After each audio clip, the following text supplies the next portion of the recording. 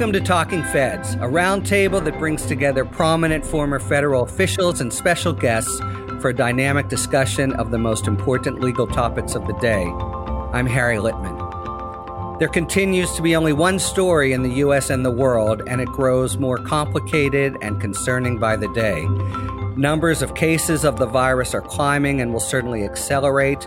Credible health experts predict as many as 1 million deaths in the United States. Businesses and daily life are utterly dislocated. The economy is in free fall, and large portions of the country, including New York and California, are forbidden to leave their houses except for essential functions.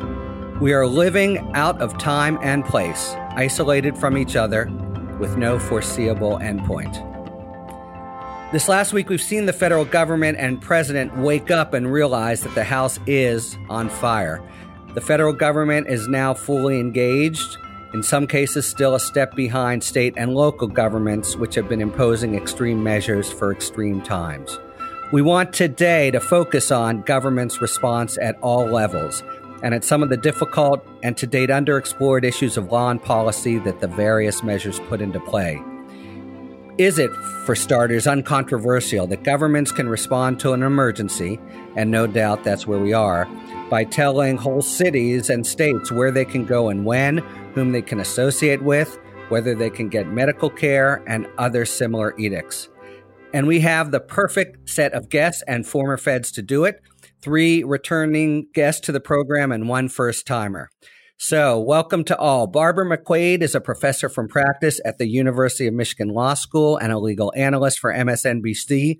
She is the former U.S. attorney and before that assistant U.S. attorney in the Eastern District of Michigan. Hi, Barb. Hi, Harry.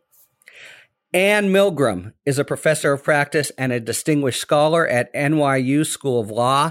She is the former Attorney General of New Jersey, as well as a former federal, state, and local prosecutor. And you can hear her frequently with Preet Bharara on the Stay Tuned podcast. Ann, thanks very much for coming. Hey, Harry. Thanks for having me.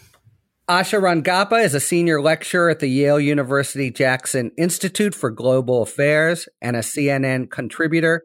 She was an FBI agent in New York City prior to her move to Yale, specializing in counterintelligence investigations. Thanks for returning, Asha.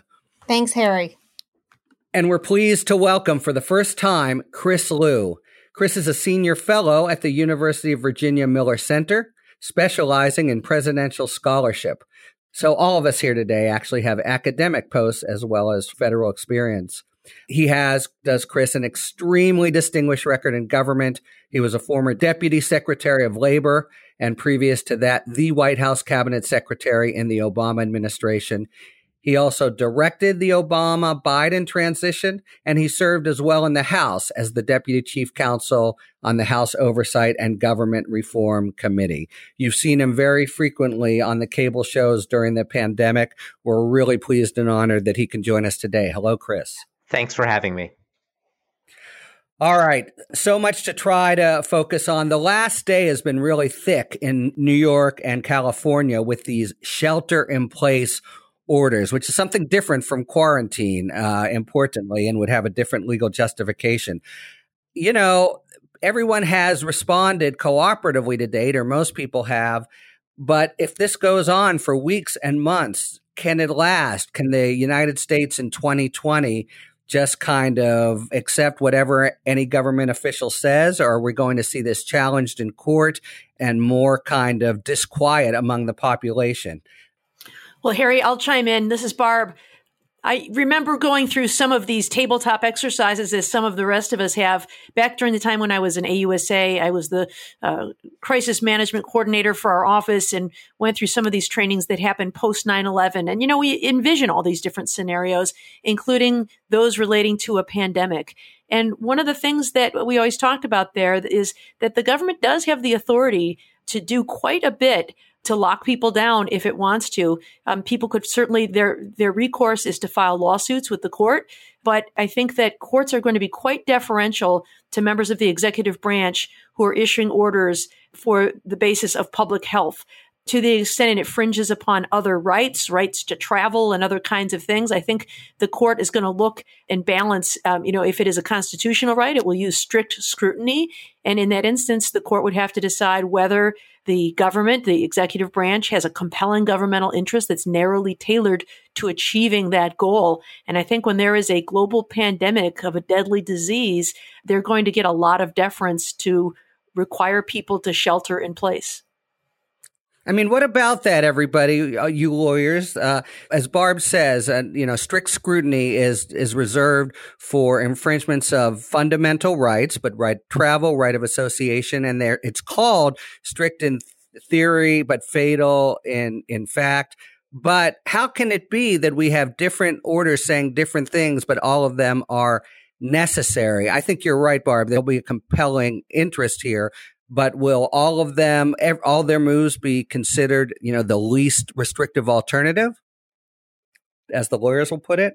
I would echo what Barb said in a couple of ways. The first is that the power of government is vast in these circumstances. And it's why we've seen many states issue emergency declarations. It's why the president has issued an emergency declaration. It changes the power and the authority of the executives. What I think is worth just sort of noting are two separate pieces. The first is the importance of communication. And I think we've seen improved communication, but not anywhere near where I think it needs to be as a rule, because people need to understand why these restrictions exist, what folks are doing, how it's being worked through by government. And I feel like you can't just say to people, we're putting on these extraordinary restrictions, but we're not going to be transparent with you and talk with you every day. And so I think that has improved, but I could not stress enough how important that will be for the government to bring the people with them. And then the other thing I would sort of throw out is that as I've read about why the government has been so slow to act in asking people to sort of shelter in place, one of the justifications against doing it has been, will the American people comply? Right. And that, it feels so cynical to me. I mean, I have incredible faith that people who have to go to work, obviously, or healthcare professionals, people who work in grocery stores, restaurants to deliver, there are a number of people who have to go, and we all understand that. But beyond that, and obviously people need to get food and medicine, but beyond that, I think people understand restrictions when they're properly communicated and people understand the potential harm. Yeah, I'll pick up on what Ann said. I mean, there's the legal authority to do it. And I think it's unquestioned that whether it's the federal or state authorities, they have the ability to shut things down. But what's the practical reality of this? I mean, I live in Arlington, Virginia, so we are not under any kind of shelter in place, although most businesses are closed or restaurants are only doing takeout. But, this afternoon I went for a run at my local high school track. And between the track and the infield, there were, no joke, 100 people there working out, running. Clearly, no authority is going to ticket anybody there. But the real question is the longer this goes on, are the American people really just going to stick with this, or they're just going to start defying it in small little ways? And those small little ways are what causes this problem to escalate. That really is the issue. I mean, we had out here in California, Elon Musk saying, I'm going to keep my factory open and kind of inviting a showdown when tickets here would be for misdemeanor offenses. I do agree with Ann. I think that people are and will rise to the occasion, but if it does go on for months, it isn't 1918 anymore, and all the cases are from way back when. Will people say enough is enough and begin to chafe, or will they be cooperative with as long as government is giving them some explanation? A lot of people are their jobs and livelihood are threatened, not just for this period, but if they're down this long, they might not be able to return to where they had been.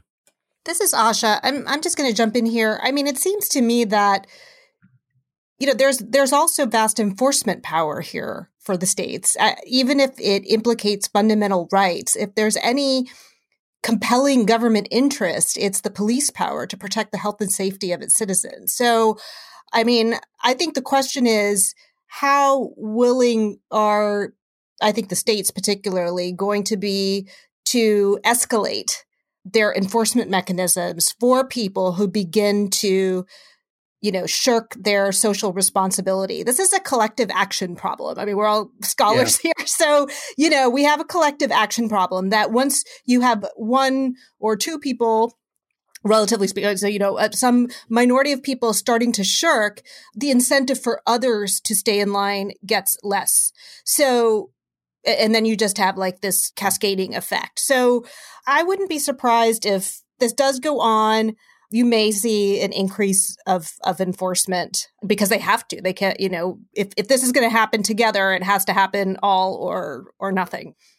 Asha, you raise a really interesting point. I know we have laws and most of us, I think, seek to comply with the laws, but there's also a lot of social norms that cause us to behave in certain ways. An analogy I used to use in trials all the time was the way people behave in traffic, that as long as everybody is obeying the traffic laws, everybody else follows along. But, you see those signs that say lane closed ahead. And if everybody starts getting over, everybody gets over and everybody gets in line. But if just one car zooms along in that closed lane, then another car follows and another car. And before you know it, all the cars are in that closed lane. And so I think we have a duty just to sort of model good behavior and see how people do. One thing I'm concerned about is in Detroit and perhaps other cities, the chief of police has said, likely quite candidly, that because of all of the responsibilities of our police officers, I have instructed them to stand down on enforcing many misdemeanor offenses. What is the message that gets sent there, and what behavior does that cause? I have also seen that as a consequence of that, people are buying guns. There has been a huge run on gun purchases. And one of the facts that they cite is the fact that the police chief has said, we are not going to be able to enforce all of our misdemeanor offenses. And, it goes back to this norm modeling and behavior. It may be that law enforcement just has bigger fish to fry than to go out and enforce the quarantine. And so it behooves the rest of us to be on our best behavior. But if that doesn't happen, in mass, I don't know that we have the ability to go out and round people up. Let's also remember that when you're dealing with a pandemic doesn't respect borders. And so you see this playing out pretty dramatically in Florida right now, where the governor has basically said, look, I'm not going to close the beaches in Florida. There are 600 some miles of beaches in Florida. I'm going to leave it up to local officials to close. Well, that's fine. But, people can go to the beaches that are open, and all you're doing is shifting a problem to another place. And so it speaks more broadly to the need to have more uniform standards, because as long as you have one town, one state, one region that's doing something different, this will continue to spread. I mean, it does speak to that. And also, we all saw the pictures of everybody cavorting on the beaches in Florida. It makes people think, well, if they're kind of along the lines of what Barb was just saying, if they're doing it, why can't I? And of course, the orders are coming down kind of pell-mell from at the state level, the local level, the federal level, and they are different in different communities. And I wanted to direct this especially to you because you've been a federal, state, and local prosecutor. Do you think that it would be kind of miraculous, but is there effective coordination right now among federal, state, and local authorities? Do we sort of know who's in charge and who should be? Yeah, I mean, that's a great question. And so when I was AG, we did a lot of, obviously Homeland Security work, but also preparedness work. And that is generally done at all these different levels. And we did our tabletop exercises where you sit in a room and sort of play out scenarios. We generally did those as a state, but we would have someone from the FBI there. We would have people from different levels of government. So I think the short answer is that there should be, and there likely is, within states, a fair amount of coordination at the state, local, and federal level. The issue will be, and the thing that concerns me a little bit, is that we have, crossing state lines, as Chris just said, you've got one rule in one place, another rule in the next place. And that kind of variance can be very difficult to work through, particularly where there could still be some bureaucracy or people, they're not necessarily on board with all the same restrictions. And so, I want to say that there is coordination, but this is going to depend a lot on the people who are on the ground making it happen.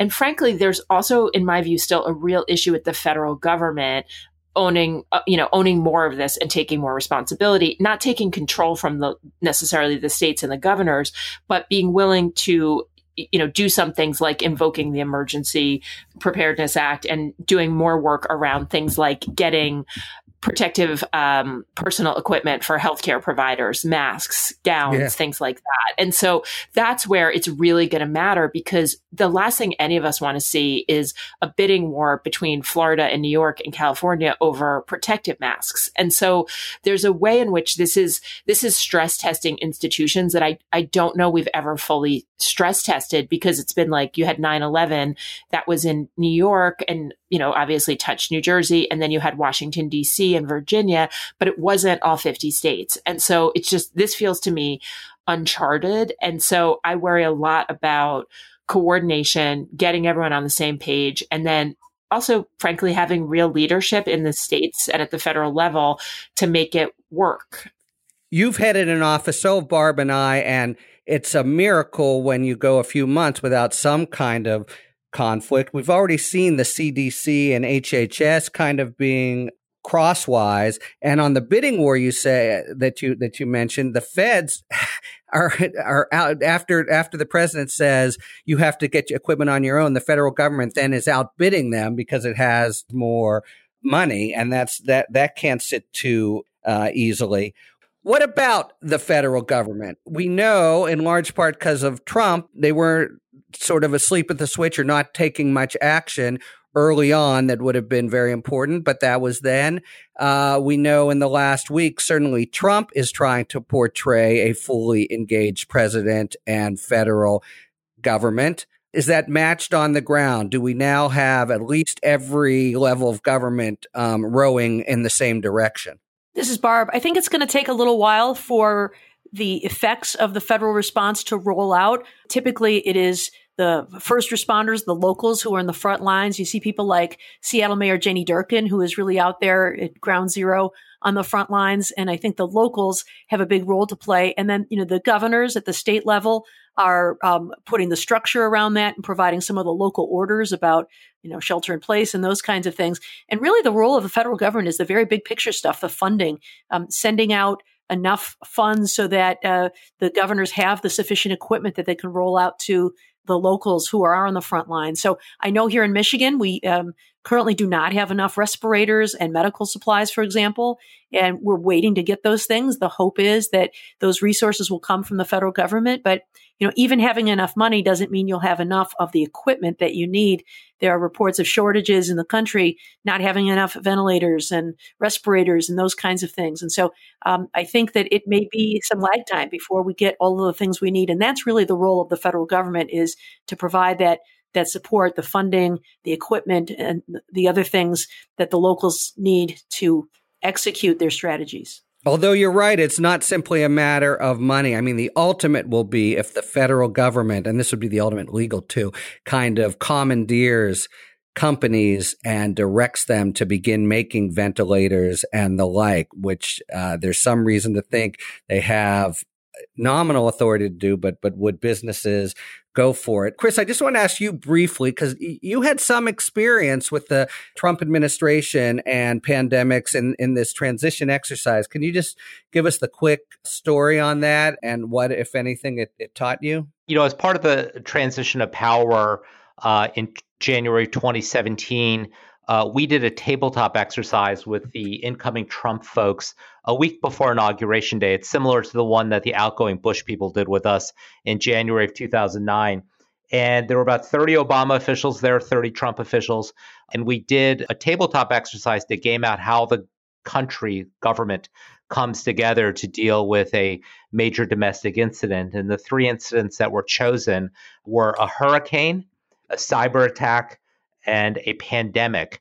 And what's interesting about the pandemic exercise was the fact pattern, which is a pandemic that starts in Asia and Europe.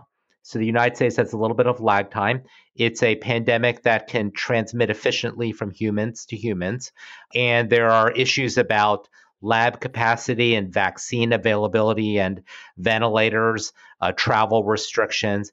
And this was an exercise that was meant to acquaint the Trump people with how, when you deal with a situation like this, the whole of government has to come together, and why you need to coordinate not just federal agencies, federal and state officials, why you need to have coordinated messaging, why you need to engage the private sector. So it was a preview of what they would face. And what is striking is that of the 30 or so people that were there from the Trump team, about 2/3 have left government since then. And so even if the lessons were imparted to them, they're no longer here to help implement them. Bring back the deep state. I wanted to return for a second to the question of enforcement through possible criminal penalties, because these are violations of the orders, typically are punishable by some time in prison. Now, of course, prisons are going to be, there's going to be a prison where the virus will spread like wildfire. A prison or an immigration center would be quite a place to incubate the virus. And then just in general, I wonder if anyone has thoughts about the impact that these orders and the fighting of the pandemic will have on the criminal justice system overall. Are there ways in which, the rubber will hit the road in a very difficult setting? Harry, can I jump in here? I'll leave the second part of your question, but it seems to me that in terms of any kind of enforcement apparatus, that fines would be the way to go. Because as Barb mentioned, I don't think right now what you want are, arrests and processing of more defendants, crowding prisons, increasing social contact. Fines can really achieve the same, in my opinion, if you're really talking about people engaging in infractions of things like curfews or gatherings and things like that. And it's really going to be the more, have a more deterrent effect when people are very concerned about their finances right now as well. I think fines have been very effective in curbing things like texting while driving, for example. If you put a steep enough price tag on it, people will, I think twice. It's such an interesting question because I don't think that, I oversaw the Camden Police Department when I was AG. And so I've thought a lot about some of these issues. I can't imagine that law enforcement will do significant enforcement on individuals. I think it may be a different question if we start talking about whole businesses, for example, like the one in California we just talked about, refusing to shut down. They may feel compelled to take action, but I don't see a lot of individual enforcement, particularly because you don't want to put more people into jails and prisons. The challenge with fines and fees is that they're so regressive on the poor, and the majority of the criminal justice system does not have resources. And so I worry a lot about, and I think Asha makes a great point because certainly the actual arresting is not going to necessarily be an option in many circumstances. And then the question is, what are the other options? Some countries do day fines, meaning people pay what they can. So there is an impact, but I do think we have to be really careful with people who are already struggling and are now going to struggle paycheck to paycheck, not to put more financial harm on top of that. So I don't know. I want to think about it more, but I think it raises like a really complicated question for government of how do you enforce rules, which you have to do, and essentially for the safety and well-being of all of us in a community, but at the same time, not do it in a way that causes significant harm. Right. I mean, I was also thinking of collateral damage to the criminal justice system. I mean, if courts close down, it's one thing on the civil docket, but what happens to, say, speedy trial rights, or that's a real clash of constitutional commands. Well, this is Barb. With regard to the speedy trial rights, I actually called up Jim Letton when this first started. He was the U.S. attorney in New Orleans during Hurricane Katrina. And I remember being at some training that Jim led to talk about what you do when these kinds of catastrophic incidents occurred. And one of the things he talked about was getting a blanket order from the chief judge to adjourn all trials and count as excludable delay the time under the Speedy Trial Act. That can be done for a certain amount of time. There is ultimately constitutional protection under the Barker versus Wingo factors that you look at about whether a defendant is prejudiced by having their speedy trial rights delayed. Certainly, if someone is in custody, there is that prejudice to that person as well. But that's what was done in Katrina. They had based that on a similar order that was entered after 9/11. And one of the other orders they had after Katrina was an order that allowed them to waive venue and try their cases elsewhere. I don't think that one's going to work this time because everywhere in the United States, we're dealing with the same challenge. If the National Guard is called in, what role do they play in this? And I mean, obviously they're there to kind of bring order, but yeah, as a rule, they would not enforce state criminal laws, for example. Generally, they would they go in under, this is as a rule. Now, again, we start to talk about situations where, what if the government commands companies to do things? What if they commandeer hotels to build makeshift hospitals, for example? That could change the nature of this. But as of in this sort of standard emergency, they sort of form, they're a support network. And so it's facilitating a lot of operations and logistics within states. And so, think about it as like after Katrina, helping, rescue efforts, helping to run shelters, helping to get supplies and that sort of stuff. They were not acting, I haven't seen them acting as like quasi law enforcement per se, but more as like logistical, almost like military in some ways, sort of acting as support and building infrastructure. So that's what I would look to. Again, if we end up in a situation where, I personally don't think we're far from this. The hospital crisis is real and people will need to receive treatment in order to survive. Some people, not everyone, but this will be a very important thing that we have capacity, and we simply may not if the crisis continues to worsen. And so I think it is a real thing. Hospitals could be built in many different ways. I mean, we've seen, I think in Seattle, they're building one in a soccer field, but obviously it'd be a lot quicker to commandeer a state, a public university dorm, existing hotel. And so that's where I think you could see the National Guard doing more and more. But at this point, and it's worth saying, right now, like in New York, where the governor called in the National Guard, New York is still in charge of the operational decisions. The Guard is there in a support role. And legally, I mean, they're supposed to stay. There's legal prohibitions against them doing law enforcement. I think this hospital problem is probably the most severe thing on the horizon, and if the numbers rise to the extent they're predicted, literally there won't be hospital beds only for the corona folks. This is touching basically every national and international aspect of our lives. What about, does it appear as if Russia is trying in some ways to capitalize on the chaos? We've read a little bit about a disinformation campaign. What is that about, and how ominous is it? Well, I think that we're seeing more Russian disinformation, but I think, it's also being amplified by people in our own government. One thing that's been really interesting is the narrative. We haven't seen it circulated as much, I think, in the U.S. information space as much, but that the coronavirus is, a biological weapon developed by the United States. And this echoes an operation that the KGB did during the Cold War, which sought to blame AIDS virus on the US government. But I think overall what you're going to see is an attempt to scapegoat the origin of the virus, to make people mistrust government actors.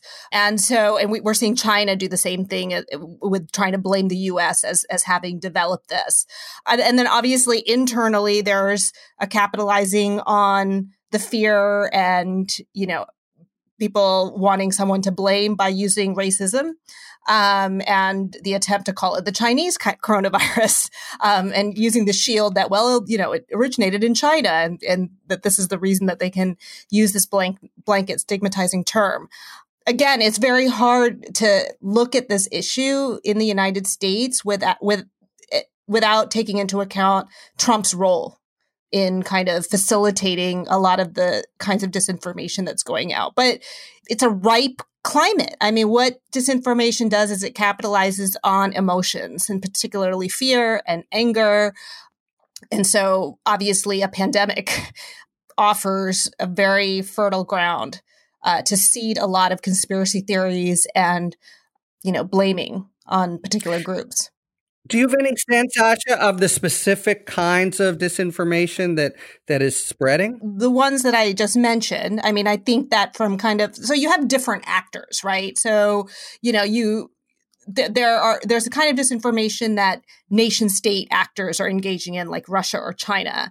And then there are kind of less sophisticated actors that are, whether it's the alt-right or other groups that are trying to further their own agenda using this crisis as a vehicle. So, yeah, I mean, I think you're going to see the conspiracy theories from other countries that this was something that was created by the U.S., and targeting groups and trying to kill them, same way they did with suggesting that the AIDS virus was trying to be used to kill Africans, for example. But I think it's kind of the same story in the U.S., racism. I mean, racism is a very easy thing to seed, get people worked up. And I think you see that happening with the Republican Party. It helps them to create an other to deflect the issue. And I think that it's important to understand these tactics because as soon as the media starts focusing on, for example, Trump called it the Chinese coronavirus, you are facilitating the whole script that is intended by this disinformation. It's a tactic called reflexive control, that you throw something out there, the response is going to be a particular way, and then you can kind of create this narrative where it's the liberals who are trying to protect China. Right. I think that's, it gets just kind of crazy. So more importantly, there can be disinformation, of course, on the mechanics of how the virus works itself. And I think we're seeing that play out in the sense that you have this partisan divide, I think less so now over the last week, but just on whether this was even a threat that people need to be taking seriously. So you had, for example, the governor of Oklahoma, you have now the governor of Florida, who really just aren't taking action. And I think partly because there's become a partisan identity that's now attached to whether or not you take this seriously.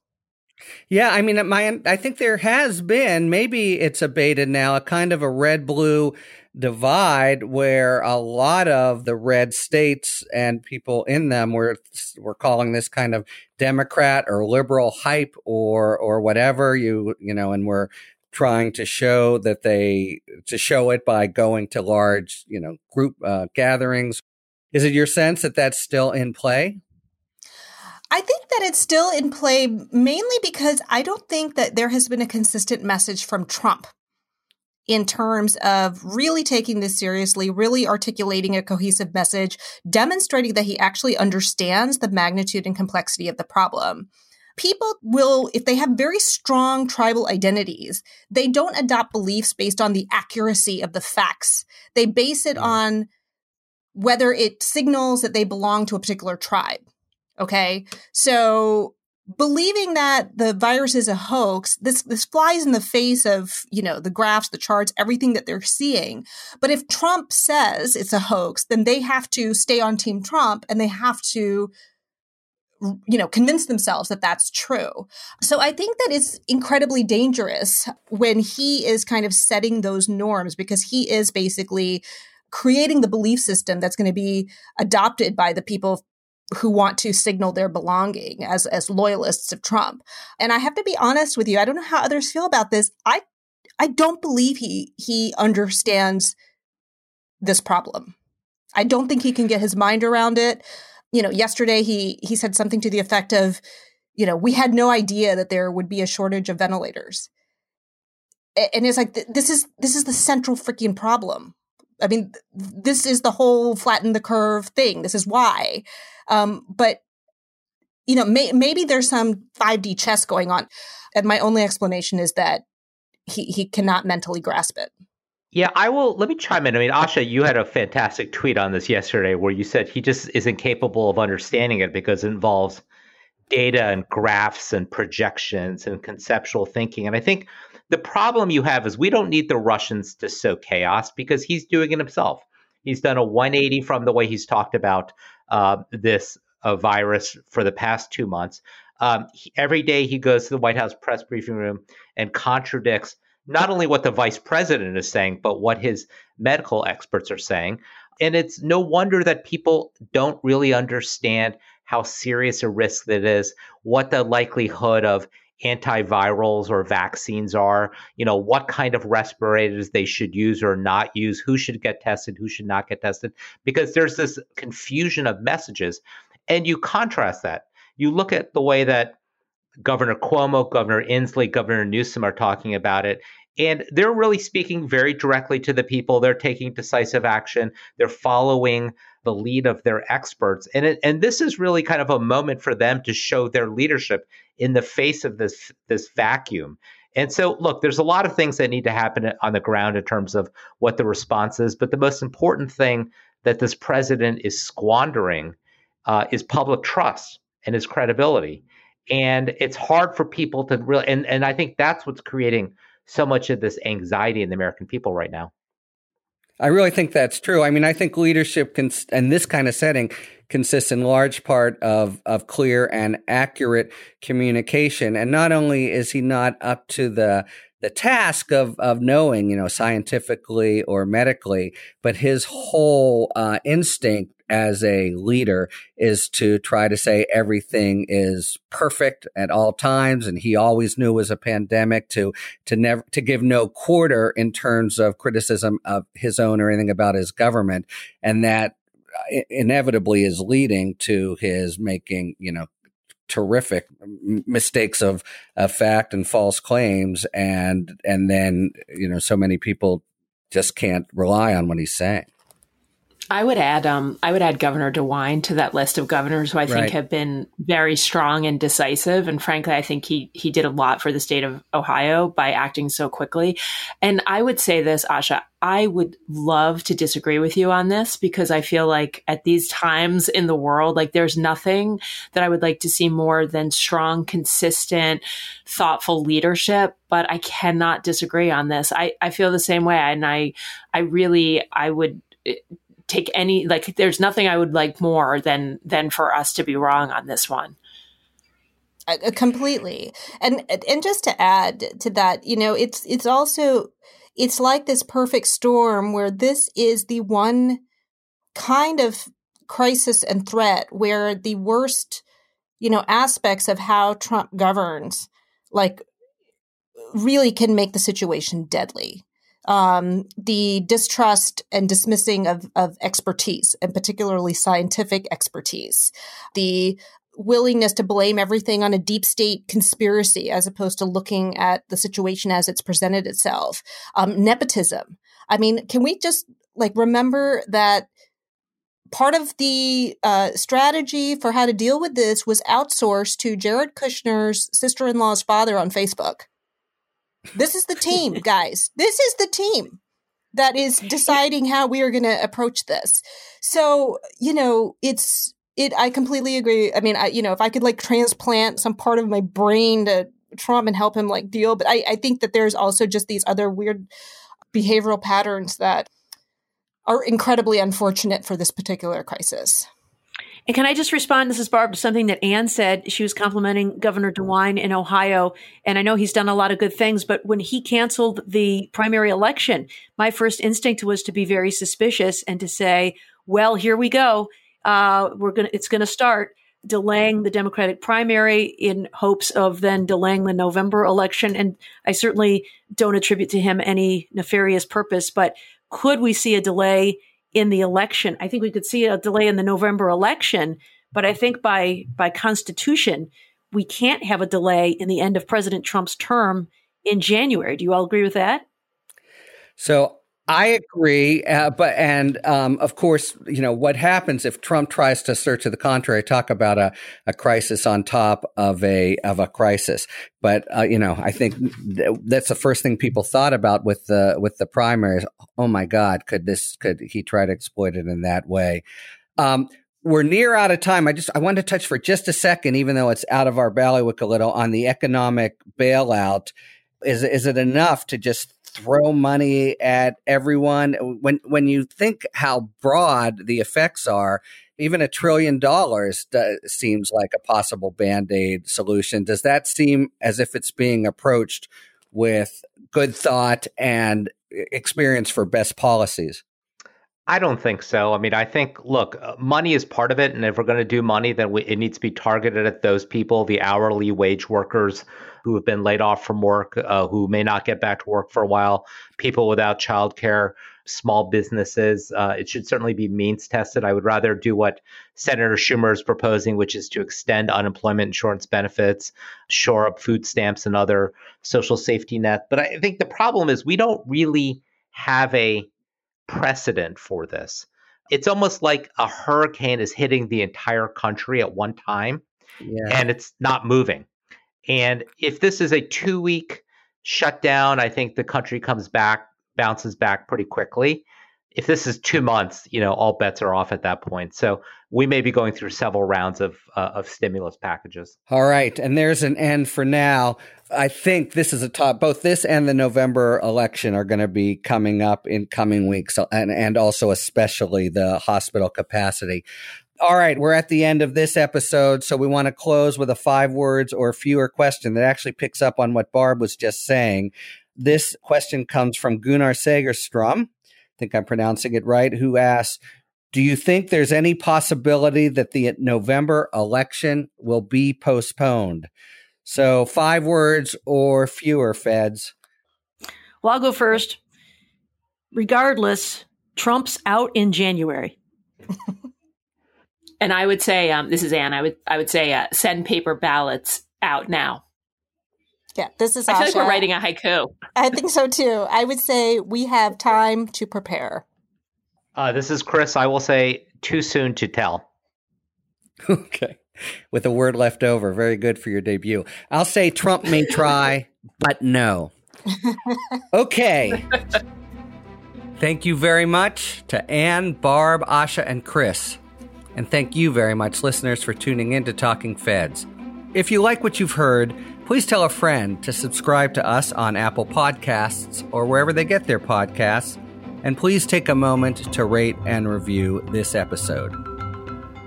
You can follow us on Twitter at Talking Feds Pod to find out about future episodes and other Feds-related content. And you can check us out on the web at talkingfeds.com, where we have full episode transcripts. Submit your questions to questions@talkingfeds.com, whether it's for 5 words or fewer, or general questions about the inner workings of the legal system for our sidebar segments. Thanks for tuning in, and don't worry, as long as you need answers, the Feds will keep talking. Talking Feds is produced by Jennifer Bassett, Anthony Lemos, and Rebecca Lowe-Patton. David Lieberman and Rosie Phillips are our contributing writers. Production assistance by Sarah Philippum and Sam Trachtenberg. Thanks, as always, to the amazing Philip Glass, who graciously lets us use his music. Talking Feds is a production of Delito LLC. I'm Harry Littman. See you next time.